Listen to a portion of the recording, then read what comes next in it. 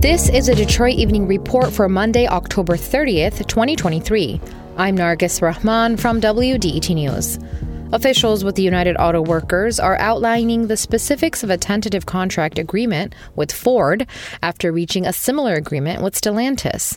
The union began a work stoppage against all of Detroit's big three automakers more than a month ago, claiming workers were still suffering from concessions they made to help keep the car companies afloat financially.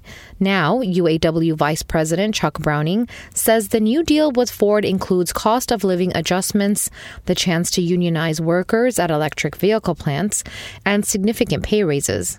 When we say this is a record contract, we mean it.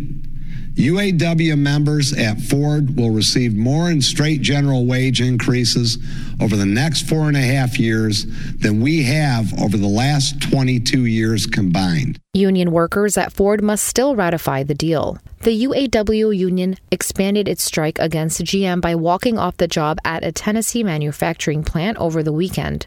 Today, General Motors and the UAW reached a tentative contract agreement, according to an AP source. Michigan Attorney General Dana Nessel issued a statement today saying she created a unit to investigate and prosecute bias-motivated crimes.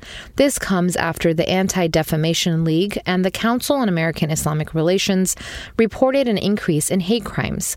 The Hate Crimes and Domestic Terrorism Unit will work with the federal, state, and local law enforcement. Nessel says no one should fear for their safety because of who they are, where they worship, or any other unique attribute that contributes to the diversity of the state. She encourages people to report any hate crimes to the unit by calling 313-456-0180 or emailing hatecrimes@michigan.gov. The City of Detroit launched a new online tool for Detroit homeowners to get a glimpse of what they would owe if property taxes were reduced under a proposed land value tax plan.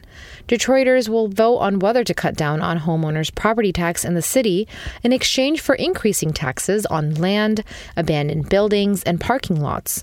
On average, homeowners will see an estimated 17% tax cut. People can type in their address or parcel number on the new website, detroitmi.gov/land value tax, to get estimates on how much they'd potentially save.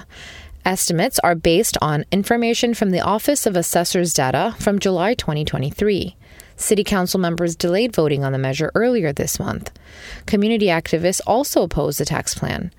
Voters will decide in February 2024 if they want the land value tax plan. If approved, it will go into effect starting in 2025.